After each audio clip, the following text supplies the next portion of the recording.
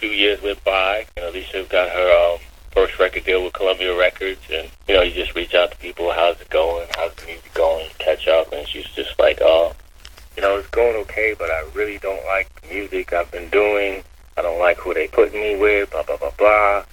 I would like you to help me work on my album. And it was one of those things where it's like, well, I don't even know hip hop. I don't really know how to do a R&B album, but you believe in me, I believe in you. It was very intimidating that I've never done R&B or anything before.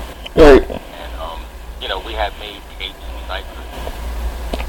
Started circulating, and people, were liking what we were doing, and so, just gave it a shot and just started learning. It really just forced me to step the game up the same way I had to learn how to engineer. And, we both learned together and started making demos and making stuff. And, at first it was a lot of resistance, like, what is this? And, it was different for the time, Mm-hmm. It was a different, you had, you already heard a blend between R&B and hip-hop, but you haven't heard it this way. We had our own unique way. We both were fans of Stevie Wonder and Wu-Tang, you know what I mean? Mm-hmm. And we both like classical and jazz, and just started doing all the influences and just really learning, like, okay, even the silliest thing of me being intimidated, saying, well, I only know hip-hop, but I'm sampling all these R&B and soul records.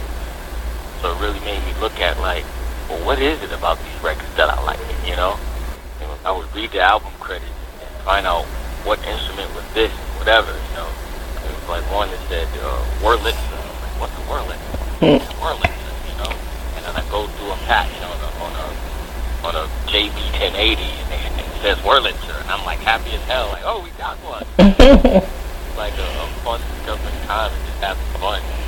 As they say, the rest is history. When the album came out, it went #1.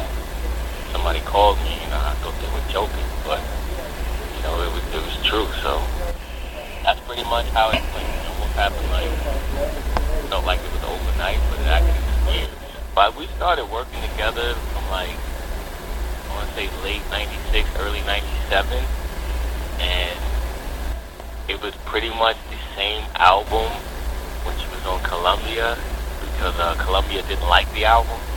They wanted it more like everything else that was going on at the time. They didn't understand it, and fortunately for her, she had a great manager by the name of Jeff Robinson that was like, well, you believe in this stuff, and we believe in stuff, we're going to find somebody that believes in it too. And that was Clive Davis. Right. At the time. And that was a whole nother thing, because switched over to Arista, started, doing a little more songs, but the album pretty much was the same album. And then the whole thing with Arista and Clive, they wanted to make him chairman, thought he was too old to run the label, and he said, forget that, I'm not going to be the chairman, I'm going to start a new label. Yeah, I'm going to bounce, yeah. Yeah. Right. And I'm going to start a new label, and I'm going to show you I still got it. And I'm going to take Alicia with me. Yeah. Yeah. So it was like a little battle, a little challenge, you know what I mean? Because at that time, L.A. Reid was at Arista. He wanted to keep her, of course. Okay, right. And, just that awkward time of figuring out what to do. But it worked out to the benefit, because it was like Clive had something to prove, and we had something to prove. So that's what it was. So basically, from '97 to the album coming out,